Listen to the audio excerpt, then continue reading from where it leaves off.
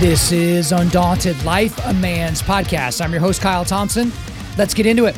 All right, guys, today we've got special return guests to the podcast. That is Brian Andrews and Jeff Wilson. They are normally called just Andrews and Wilson. They are the best-selling co-author team of the Tier 1 thriller series, Sons of Valor, and the Shepherd series, which includes their latest book, which is right here in front of me. I love it. It is called Dark Fall. So this is the third of 6. So they thought they were just doing one trilogy of this series, but it's going to be going on to do a second trilogy. So it's going to be 6 books in total. Both of these guys are veterans of the United States military, and they're veterans of this podcast. So if you want to hear their other interviews, because we went over, some of the basic stuff in a lot of those other interviews, go back to episodes 228, 235, and 297. So they've been on 228, 235, and 297. So in this podcast, we talk about, kind of what it's like being, a tandem team, like kind of what things look like whenever they're both writing. I finally asked them, like, hey, how do you guys deal with conflict? Because surely you write all these books together, you can't always get along and always understand where the other person's coming from. So how do you deal with that? I really like their answer to that. We dug into Dark Fall. We dug into some really interesting things about, like,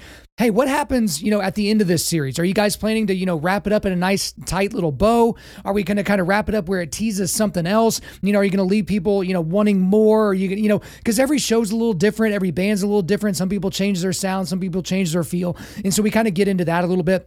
We also talk about men that don't read, because that's one thing that is just, it's a dearth in the Christian men's space and also these other spaces, is these publishing houses know that men don't read and how that puts you at such a disadvantage as a man. And we can talk about, the fact that that's going to potentially, help you or lead to you maybe getting Alzheimer's or something like that, to where you're not going to be able to stave that off, how you're not exercising your brain because you're too busy exercising your body, or you're exercising neither. And then your brain basically becomes mush over time because you're not testing yourself. We get into all of that. So I really enjoyed those guys. They come on here. They're going to come on here at least once a year because they're such prolific writers, but we love having them on. And before we get into the interview, just want to remind you guys that we are affiliated with Origin Maine. So guys, you've heard me talk about them very, very much so. So we talked about Origin. We talked about Jocko Fuel. So on the Origin side, guys, they make the best jiu-jitsu gis on the planet. They also make boots. They've also got jeans. And then they just have such great stuff that they make here in the United States. Everything that they produce is made here in the United States. And it's just such a cool thing to watch a company like that grow and to expand. I know they just got some new looms going so they can get more gis out there to you guys.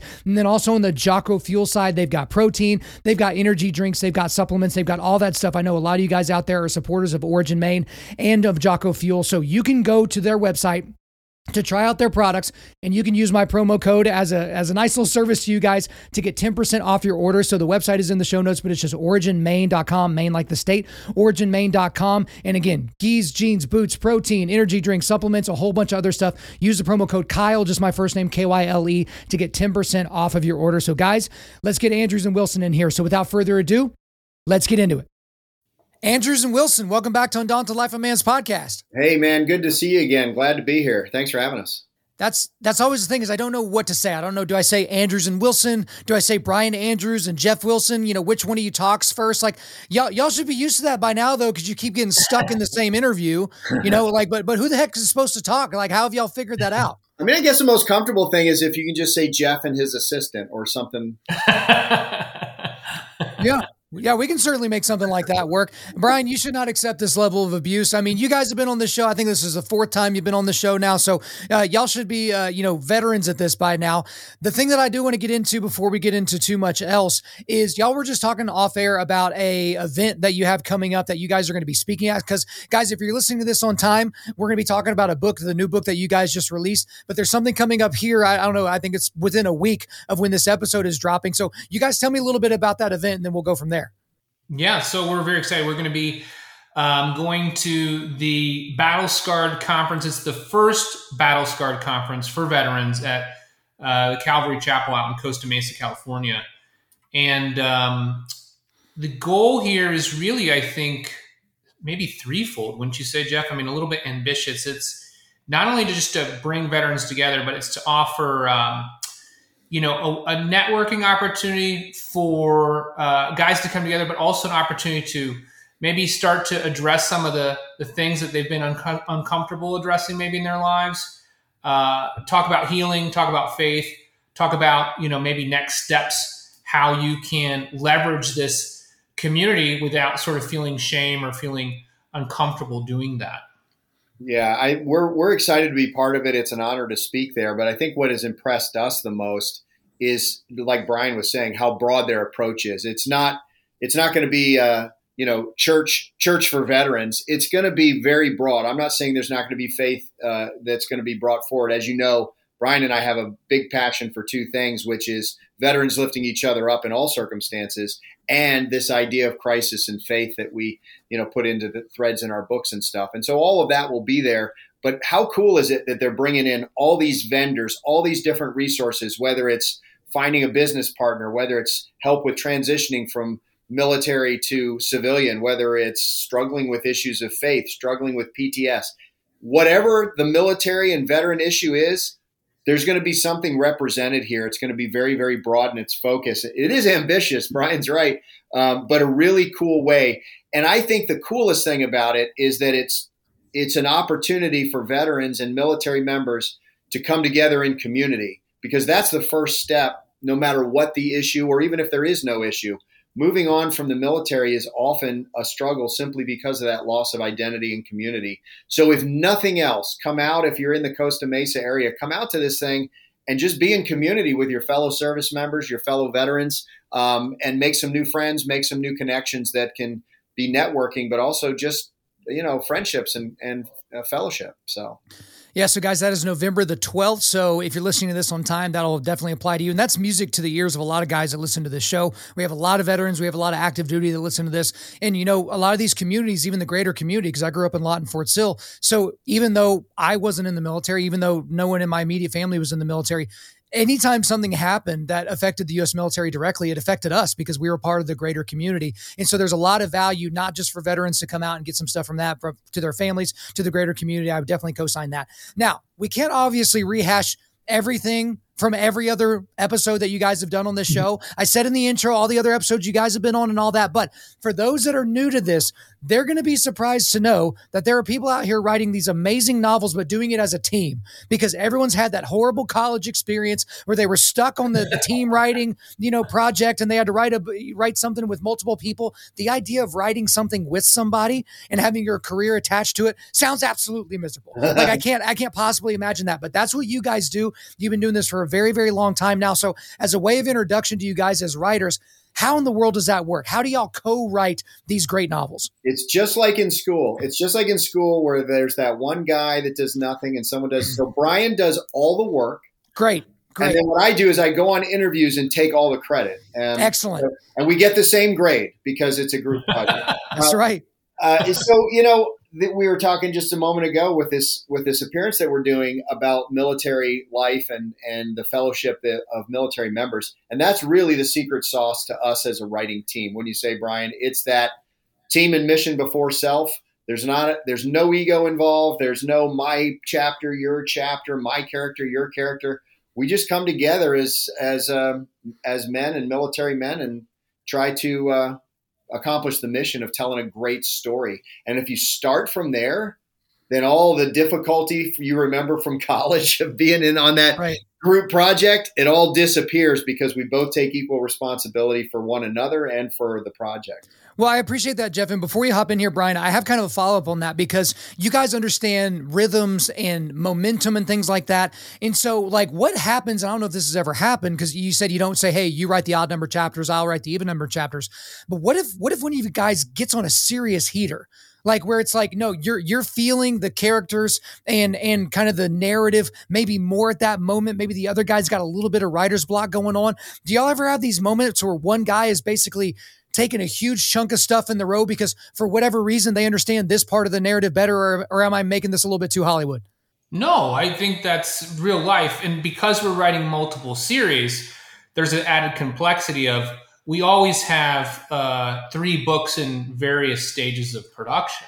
So a perfect example of that is, we're working on finishing Sons of Valor 3. And so we're working with a great developmental editor, and he pointed out some areas where he thought maybe we could punch up some elements in this story, maybe add some additional material at the end of the book. So Jeff was like, all right, I'm going to take this. And he took that assignment, I guess, shall we say. He took that assignment. And, while he's working on that, I'm working on my chapters in the Shepherd's Book 4, which is called Dark Rising. And that will be coming out about, 14 months after Darkfall. But, like you said, maybe I picked up a couple extra chapters that I didn't think I'd be working on. And so I had some flow going in that narrative that he wasn't a part of. Now he's back. I caught him up on what I did, and he's back, and we're back co-writing on that book. But that the reverse of that can happen too, or maybe I have to step away and he has to carry the load on the new book. Yeah, and that distribution of labor, I think, is the key to our success, because we don't ever look at it as, well, I wrote 12 pages and you wrote 9. Well, first of all, there's so much to do with multiple series that we're both working all day, every day. But I don't think that there's ever any page counting or word counting or, I did this while you did that. You edited last time, so I'm going to edit this time. We don't do that. It's just like, here's the mission for the day. Here's what needs to be done. What's the most efficient way to do it? And there are times when I have to say, look, Brian's going to do a better job because what needs to be done on this part, he's just better at that. And so I'm going to have to do this thing that maybe I don't want to do because I want it to be efficient, and he's going to do better. He'll be faster or whatever. So there's just a little bit of self-awareness, I think, that's required too, to say, look, I don't want to do this, but I'm better at this. And so it'll be faster if I do it. And so, Brian, you get to write the chapter that I fell in love with and I wanted to write. That actually literally just happened, right? Like while I was doing these edits, he wrote this chapter that I was so excited about. But it doesn't matter. Like it turned out exactly the way I would have done it probably anyway. It's perfect. It's going to be great. All the work got done, and that's what matters.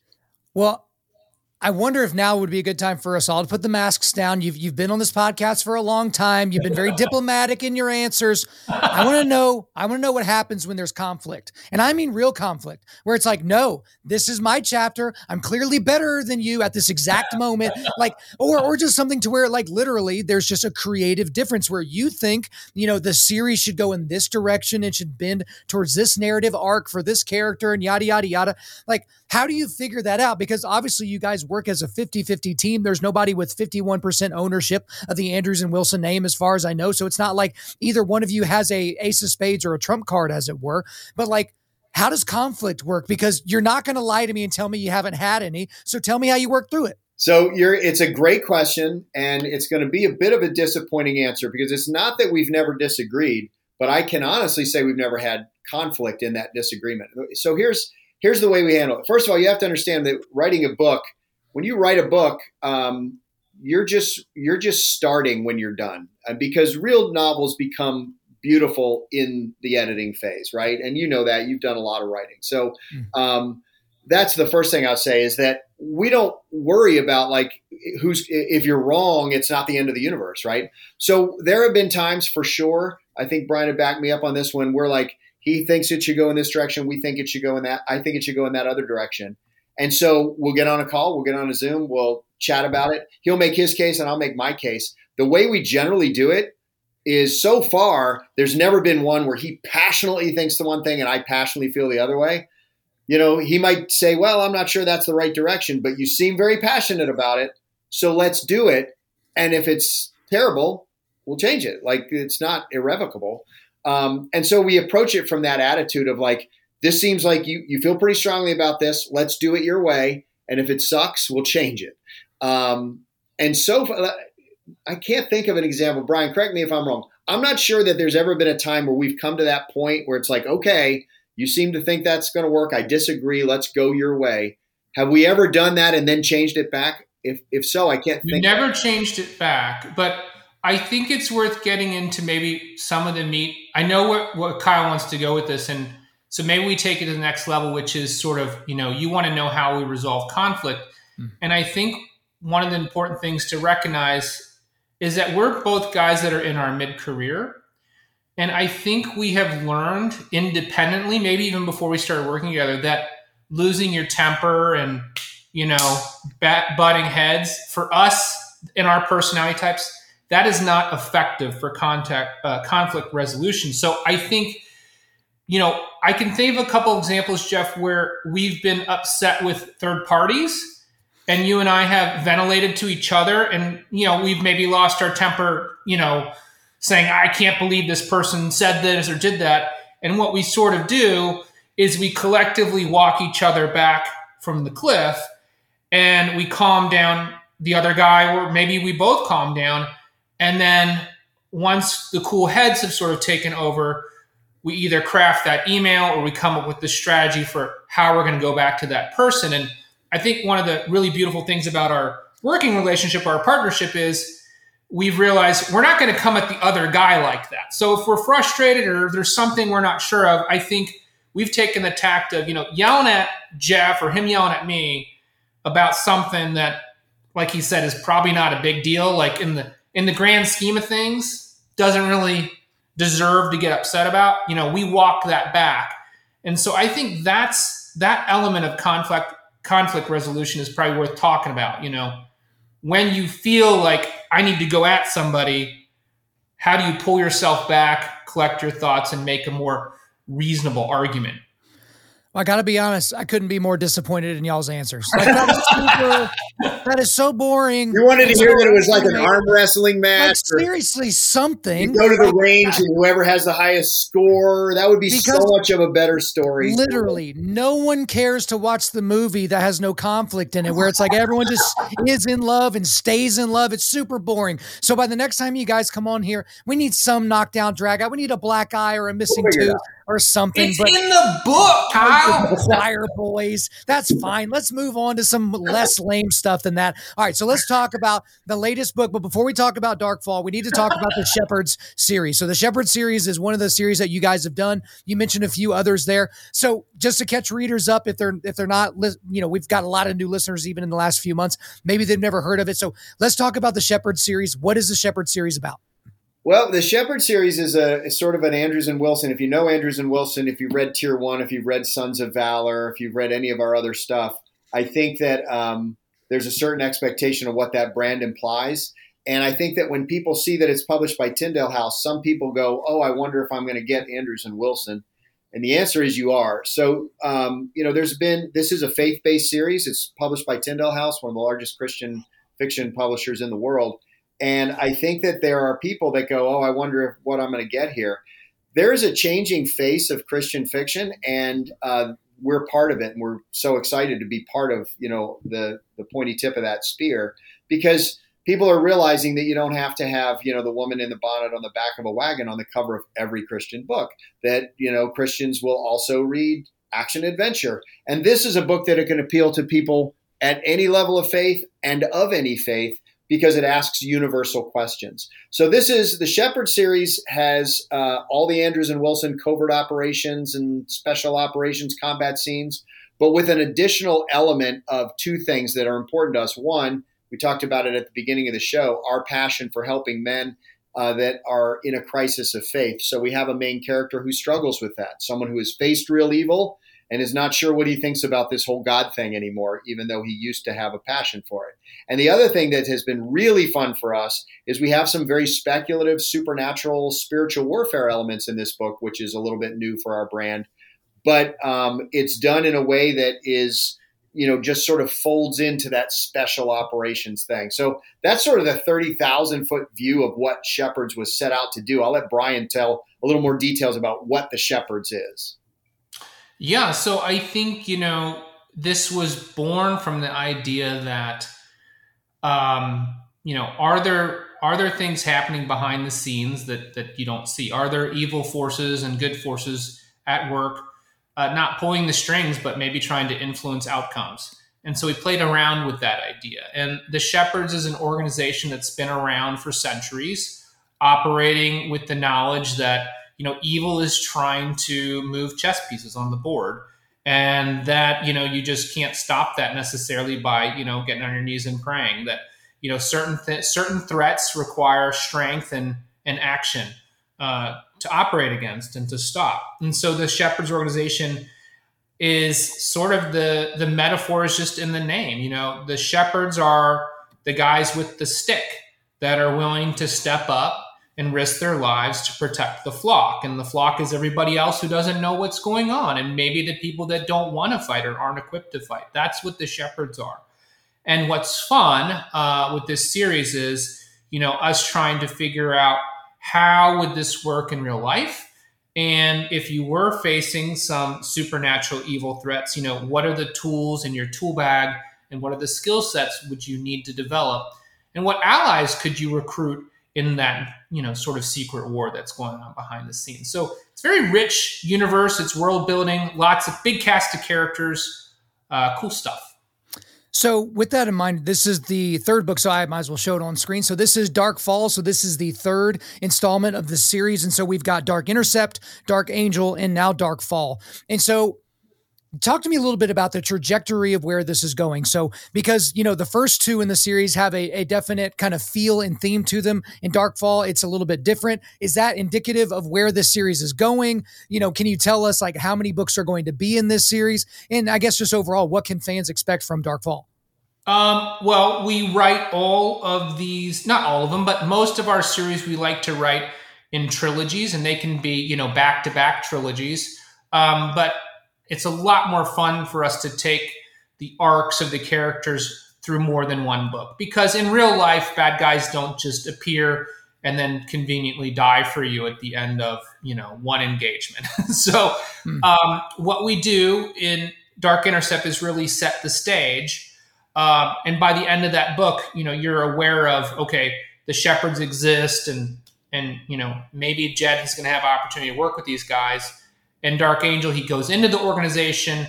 He realizes, he gets a peek behind the curtain. I see there's a lot more going on here than I thought.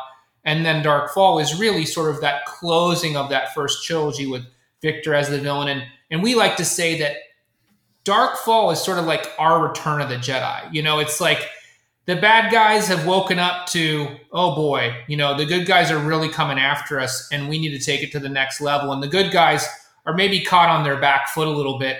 And when the fight is taken to their home, suddenly it feels very bleak, very, very bad. And we have an epic ending in this book that we're really excited about. Yeah, I think it's one of the most exciting climax sequences we've written. It's really, really powerful. And all the characters have an arc that sort of doesn't resolve, but comes to a point of satisfaction at the end of this third book. And there will be more books. We've signed an additional 3-book deal. There'll be at least 6.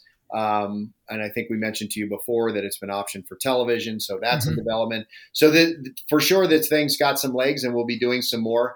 But we will be, and I think this might be what you were hinting at, we will be pivoting in book 4. We've sort of taken ourselves on this big journey of where is Jed going? Is he going to be able to find his faith? Is he going to be able to find the strength he needs to live and work in this environment? What about Sarah Beth? What about David and Rachel? How will this all come together as a team? And all of that is answered in book 3, which is really a launching point for where this team and unit can go next, which is fun. And we're excited about it simply because that's our current work in progress. We're wrapping up probably over the next 10 days, the rough draft, the first draft of Dark Rising, which is the 4th book in the series. Very cool. There's your breaking news, guys. You already know what the name of the 4th one's going to be. But so with that in mind, I'm always curious for creators like yourself because, okay, so you have 6 of these in mind, and you're technically a little bit over halfway there, as you just said. So, and I mean, you guys can change your minds, and maybe you can just tell me just generally what you think about this. But there are people that love when the television series or the book series or whatever has a nice, tidy ending at the end. So for you guys, it would be at the end of the 6th book, to where every character arc has come back to the ground. There's resolution for everybody. That doesn't mean that everybody's dead or everybody's living alone in the meadow and having a great time or whatever the thing is, right?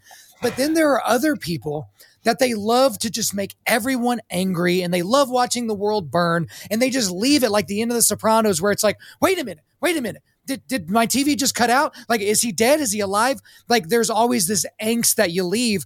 And sometimes that leads the fans of that series that want more, that aren't going to get any more, to go back and reread or rewatch or any of those things. Can y'all give us a hint as to what you're feeling it's going to be like with this series? Are you going to leave us happy or sad? Well, I can tell you this in general terms. And I think that you'll always be happy, of course. But Here's the important thing, and this is part of the art of writing series. We actually lecture and talk about this at writing conferences a lot. The art of series compared to a standalone book is, if you have a series, you need to do two things with every single book. You must set the stage and stimulate interest in where the story will go next. But you can't do that going to commercial cliffhanger in every book, because it just simply pisses people off, including me, right? So you have to, each book must be a standalone book where there is resolution of some major arc of that book. And then it can also have another thread that you know is going to go into this. So you can leave a cliffhanger of, what's happening next, but you must have resolution and satisfaction at the end of every book. And I think that's true in our genre, maybe more than any other genre. But what we try to do, and what the secret to what we've done in Tier 1, for example, is we don't mind bringing in new characters, bringing characters that are main characters and putting them in the background for a couple of books, or even, God forbid, we've done this too, killing them off, and now they've got new people and new organizations, new allies, new enemies. And so by bringing people in, so let's say you have a 3-book trilogy. Well, during those 3 books, there might be one main bad guy that's not going to resolve until the end, but others have come and gone, and new good guys have come and gone. So we want each book to stand alone. We want each trilogy to sort of feel satisfying, and we want the whole series to feel like it flows one book to the other, but you feel satisfied when you close the book at every page. So all of that to say this, I think that most readers are happy at the end of all the books because there is a resolution and a feel that good has triumphed over evil, but not that naive thing that now evil is gone, right? Because that's not the world we live in. We want people to understand there will be another challenge for these characters. There is another challenge for us in our society. Just because we win one victory doesn't mean evil is going to leave us alone now. And that's sort of what we try to do here. Is that sort of answer your question without giving anything away? Yeah, absolutely. Because, that's philosophically, it's different for everybody because, again, your audience is not always going to want the same thing from you guys. And then it's kind of the same thing with music. Music's probably a little bit easier for me to think about. So you have your favorite band, but if you found them with their first album, and if any point down the road they change their sound, you're like, what? That's almost like an affront to who you are as a person. Like Metallica is kind of one of those because, you have Kill 'Em All, and then you have Ride the Lightning and Master of Puppets, and then you got Injustice for All, Black Album, and then Black Album started to chill out, and then they did Fuel and Refuel, and everyone's like, wait a minute, is this the same band? They cut their hair, and they took it as a personal affront, whereas a lot of other people are like, hey, this is great. It's showing me their range. It's, a comedic actor doing a dramatic role type thing. Would you kind of co-sign the same things that Jeff said, Brian? Yeah, and I think, we tend to look at our characters. You can think about your own life. You could say, okay, well, I was this person as I went to high school, and then if you go to college, it's another set of adventures, and then maybe you meet somebody and you get married, and now you're married for a while in that stage of your life, and then you have a child, and that brings new challenges, and then you raise that child, and they get to high school and a whole new set of challenges. And we look at our characters like that. They're going through their lives facing challenges, and just because something was resolved doesn't mean that they stop living, right? The next thing, the next evolution of their career and their personal life is going to unfold. And I think for us, that is really appealing because that's why we're telling stories. We're not telling stories because it's a one and done. We're telling a story because we care about these people and we're interested to see what happens to them next and how do they face different challenges as they gain and lose things over the course of the series. And that's a little different in our genre. I think it's one of the things that sets us apart in our genre is, a lot of iconic characters, and I love both ways of doing it. It's not a one is better than the other, but a lot of iconic characters, they're the same in book 1 as they are in book 19. They don't change. It's a new challenge, a new story, but you know exactly what that guy's going to do and you love it because you love that character. We do it a little differently, and that's a little unusual in the thriller genre in that our characters change and evolve over time. John Dempsey in book 7, which comes out in February, he is not that dude you met in book 1. And most people noticed in book 4 he wasn't the same. Well, he's not the same now as he was in book 7. And as a writer, as a creative type, that's fun and exciting. And hopefully it is for the reader too. But it's fun to be able to grow these people and have them change over time. I'm not the same as I was in 2006 on 2005 in my first deployment. I'm not the same as I was then. So Right. why should our characters be stagnant? But it gives you more fodder too, more exciting Right. things, relationships, characters, that sort of thing. Well, the interesting thing about that as well is there's still some core elements of who that person is. They're just acting them out differently. So to use another music example, so this is an obscure band that not a lot of people know about, but it's a band called He Is Legend. And if you listen to however many albums they have now, 6 or 7 or whatever, if you're an unskilled listener of that band, then you're going to think it's 7 different bands. But if you listen to that band and you like that band, there's enough elements to be like, whoa, this is so different and so weird, but that's definitely He Is Legend. And that's how it feels with some of these books. Like it's going to get stagnant if you get to book 6 and it's the same Jed, it's the same guy doing some of the same stuff, solving some of the same problems. So this next question here, actually, I'm going to do something that I've never done on my podcast before. So we're breaking new ground here, but this is a shout out to Amanda Woods over there at Tyndale. Okay. So one thing that they do is whenever they send you the advanced copy of the book, they send you a little cheat sheet if you're lazy, right? And so this little cheat sheet gives you 10, 15 questions to ask if you're the lazy person that doesn't want to read the book and doesn't really care about the interview or anything like that. So I purposely never look at this sheet at all. But for whatever reason, I glanced at it this time. And the very last question on here, I don't know if Amanda wrote it or not. I'm giving her credit. I loved this last question. So I'm going to ask it to you guys, and hopefully you haven't been asked it before, but I'll read it straight off the sheet. And now we're wishing that we paid attention to Amanda's emails. Because No, I didn't even know she did this. So it's going to be even better. Part of the reason why I do that, where I don't read these canned questions, is because the answers from the people I'm interviewing, they come off too slick. They come off too smooth, too planned. And I don't like that very much. I like, kind of them figuring it out as they're talking. So let me read it right off here. All right. When readers turn the last page of this series, how do you hope that they feel? What new idea or lesson do you hope they carry with them? So I love that question because there are movies, like we've already talked about, there are movies, there are series, there are books, there are whatever, any form of entertainment where you get to the end and you feel something, anger, disappointment, sadness, satisfaction, something like that. And everyone, this is somewhat related to the last question, but I really want to key on that word feel. So let's just keep it to Dark Fall then, not necessarily the series. But when they turn the last page on Dark Fall, what do each one of you wish that your reader would feel?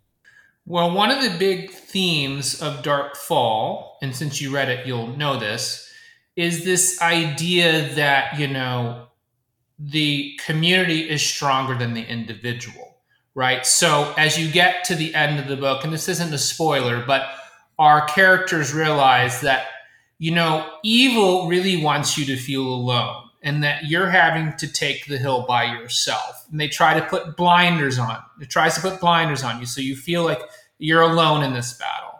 And the fact is you're only alone if you choose to be alone. So what the characters realize is maybe I can't win by myself, but if I team up with my bros and my sisters and my brothers and my community, my family, I'm much stronger. So that's what I want people to take away from is this metaphor of the bundle of sticks. Maybe you can break one stick easily, but the bundle of sticks is too hard to break. I like that answer a lot. Now mine feels like childish, but because that's something that we talk about both in and out of our writing.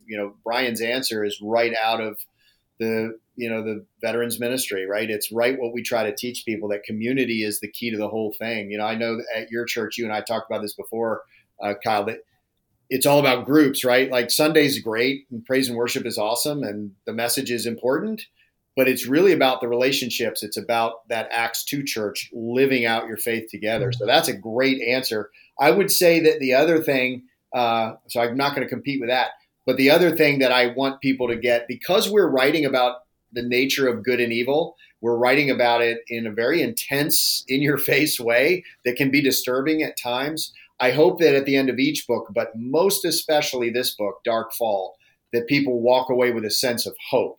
We've all read the book and we know how it ends, but that doesn't change. I'm going to talk about our books. We're talking about the Bible. We all know how that book ends. And so that's hope, but that doesn't change the suck that you're in right now, does it? And so I want people to take away that sense of hope that when you are responsive, when you're in community, when you're doing the right thing, when you choose the hard right over the easy wrong, have hope to know that good does triumph over evil, even though it looks for all the world like that's not the case at times in our world. it is. And so that's the hope I hope people take away. Well, and Jeff, that's a great answer. And Brian, yours was as well. What comes through with both of your answers are things that speak to the core, to the soul, to the heart of a man. And what we know and what everybody at Tyndale and everybody at any publishing house knows is that men don't read books for whatever reason, especially Christian men. That is like a dearth. There's Wild at Heart, which sold over 1 million copies. And then there's everyone else's crappy version trying to be the next Wild at Heart, right? And it's like men, they just don't care, or they pretend to be too busy or whatever. But I got to be honest with you guys, and this is different for you and it's different for me. You know, I've read close to 50 books so far this year. That's going to be a record for me. But I talk to these guys that just don't read. And when you bring it up to them, they look at you like you're the weirdo, because it's like, and I remember a buddy of mine back in the day, he's like, there's two kinds of people in this world. There are readers and then there are morons. And so it's just like, but most guys don't buy into that. They don't agree with that. They're just like, hey man, I've got another fantasy football draft coming up. You know, I need to, spend some time trying to get to the next level, whatever video game, they're not going to tell you this, but it's like, hey, I spend way too much, time looking at porn and masturbating. They've got all these other things and they love to blame it on somebody else. I would read more, but my work. I would read more, but my business. I would read more, but my kids. I would read more, but my wife. Like, they always do that. So I guess this is almost like me imploring you guys to give a pitch to people in my audience. Now, if you're in my audience and you don't read, you're literally a moron and we don't need you here. But like for what it's worth. Good marketing, Kyle.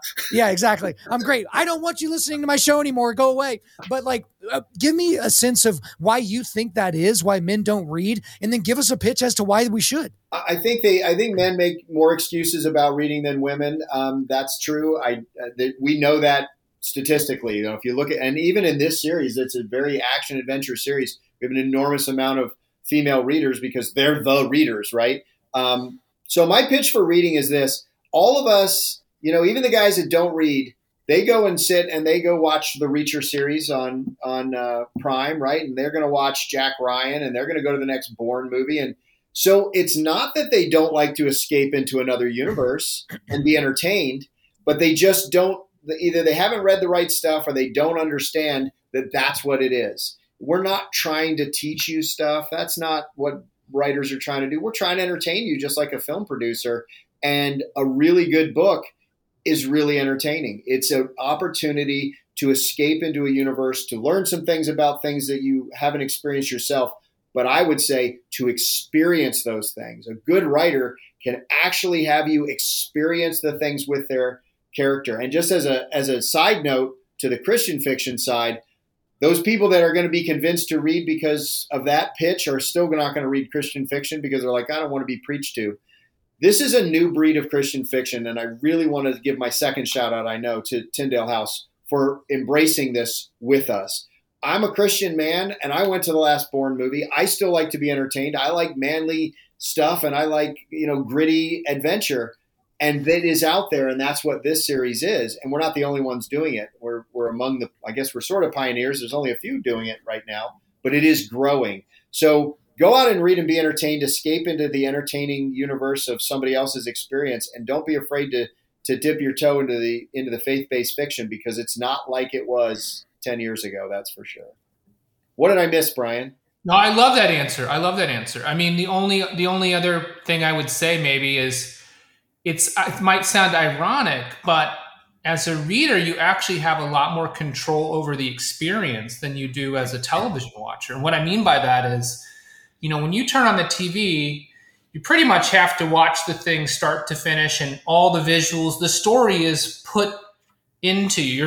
It's a very passive way to consume the content. It's fun, it's easy, but it's pretty passive. When you pick up a book, the first thing that happens is you start to realize, wow, like I'm picturing these characters and I'm imagining this entire universe unfold. And you have some agency, and you also have, strangely, I think you have a relationship with those characters. It's almost like a very intimate experience, because now, like, you're in the heads of these characters. You're really seeing the world and tackling the problems through their eyes. That is not something that happens in film and television. You don't get internal monologue. You're watching an actor do it. Whereas in a story, I think you have more personal stakes. We write our books that way so that you feel like you are going through the struggles and tribulations with the actual characters. And so I think what's kind of cool is, you're right, Kyle, we don't have as many male readers as we do, but when you see their reviews, they're like, wow, I did not expect that. I did not expect to feel this way. I'm starting the next book right away. So yeah, take a chance to maybe disconnect from the television or from your computer. It's a quiet, personal experience when you read a book. Very different. So with that in mind, we'll make this the last question of the day. So I know some people struggle with fiction, some people struggle with nonfiction. People are kind of all over the place. But I know both of you guys personally have some very strong feelings about a lot of things that are currently happening in this country, whether that, and we won't name any, by name, but there's a lot of things that people know that are going on right now that are affecting the church, that are affecting the American family, that are, affecting the American dream, the American way of life, the West in general. And you can really extrapolate that all out and get really, really ethereal with everything. So can supporters of you guys ever expect either one of you to kind of venture more so into the nonfiction space, where you take on some of these manhood issues and these soul level, society level issues and kind of come out of the world of fiction for a bit? I don't see a nonfiction book other than the one we've been toying around with about leadership and, being a leader in your business and in your family and your church and your community. That's something that we've talked about.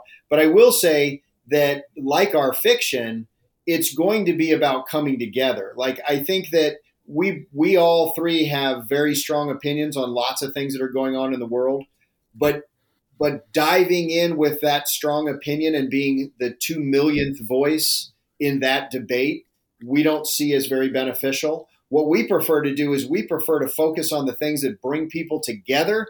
Not saying that we shy away from hard issues, but we do it in a different way. And so if we were to do nonfiction, it would be with that bent. I will say that we are very active in that space of sharing experiences with, especially with men. It tends to be more focused because of our military background. But we share those things intimately in those settings. We gave a message at Grace Family Church recently. We're going to Costa Mesa, and we're going to share a very powerful message, I hope, about how to find peace for yourself after combat service. And so we do tackle those things, but it's just a different venue. Other than the leadership book, Brian, is there anything else you? Well, I guess, no, I have nothing to add to that other than to say, one thing that weighs a little heavy on my soul or my heart a little bit is, we are writing action adventure. There's violence in our books, and it's a form of escapism. But both Jeff and I have had events not happened to us, but that we witnessed recently in our communities, where men escalated to violence and conducted violence on their neighbor instead of just talking it out or having a more mature conflict resolution. And so, yes, in the Shepherd series, we have good guys fighting demon-possessed people with weapons, but you don't solve your disagreement with your neighbor by pulling out your piece or by slamming their head into the concrete because they didn't agree with you on the PTA or something like that. So, yeah, I'm concerned that, we're starting to look at violence as an acceptable means of conflict resolution in cases where violence is not necessary. So I don't know how we walk ourselves back from that, but I think it's incumbent upon people like the two of us who are speaking, and Kyle on your show, that we remind people that we, as a man, you have an obligation to think with all parts of your brain and not be so reactive and always resort to violence. Yeah, not be so reactive that you default to that, because, you talk to people that are concealed carry people that don't know how to fight with their hands. Well, because they don't know how to fight with their hands, they're going to be more apt to grab their firearm or their pistol or something to end a conflict of some kind. They're not learning the other skills that are involved with that, because if you're going to be a concealed carrier, you obviously need to make sure that it's a last ditch, last resort before you go to something like that, if you can spare human life in some way, shape, or form. And I think that that's a good word for a lot of people, because as we go through this world, there's nothing virtuous about a weak man, but the society is trying to tell us that that's a virtuous man. No, a man that's incapable of violence is not a virtuous man. He's a useless man. But if you are able to be truly meek, in the true words of what meek was supposed to mean, even in our modern parlance, is where you have a tremendous amount of violent capability, but you leave it sheathed until it's necessary. You leave the sword in the sheath until it's absolutely and completely necessary. And I feel like right now we have a society that's trying to tell people don't be violent for any reason whatsoever, ever, and that's virtuous. And then you have the other side, which is like, go looking for it, go knocking down doors if you need to find it. But if I go any further, I'm going to start, evangelizing and, preaching and doing different things like that. But guys, I'm so happy to have you on the show every time you come on. I'm big fans of you both and of the work that you put out there, and especially for the Christians that want something that's kind of in that exciting vein of fiction, but it's coming from a better worldview than maybe some of the stuff that they're going to be getting on the marketplace. I think it's great, but that's all for me. Is there anything else either one of you want to get off your chest? No, but thank you so much for this. And thank you for the last comment. I would add one thing to your last comment without setting us off on that path. And that is, I love that analogy of if you're carrying a concealed weapon, you better know how to fight so you don't have to use it.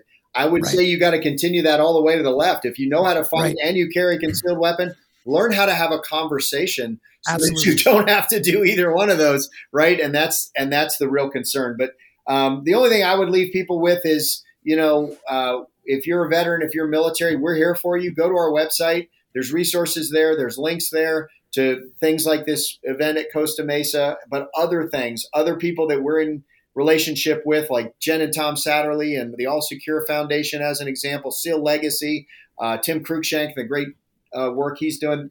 We're available to you. When you left the military, you didn't leave your brothers and sisters behind. We're all still out here. So stay connected and be in community. That's what I want to leave people with. Yep. I have nothing to add to that. Well, that is excellent. Well, Brian Andrews and Jeff Wilson, thank you for coming back on Undaunted Life of Man's podcast. Anytime, Kyle. Thanks again. Thanks for having us. There you go, guys. I hope you enjoyed another appearance of Andrews and Wilson on the podcast. But before we let you go, we are going to do a quick resilience boost.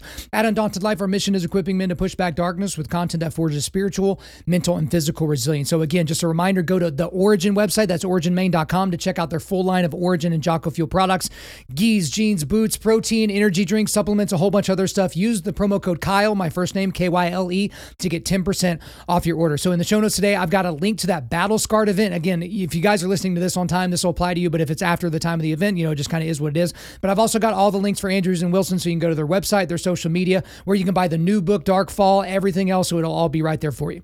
All right, guys, thanks so much for listening to the show. We do appreciate it. Wherever you're listening to this, please subscribe, rate, and leave us a positive 5-star review. If you want me to come speak live at your event or on your podcast, just shoot me an email to info@undaunted.life. That's info@undaunted.life.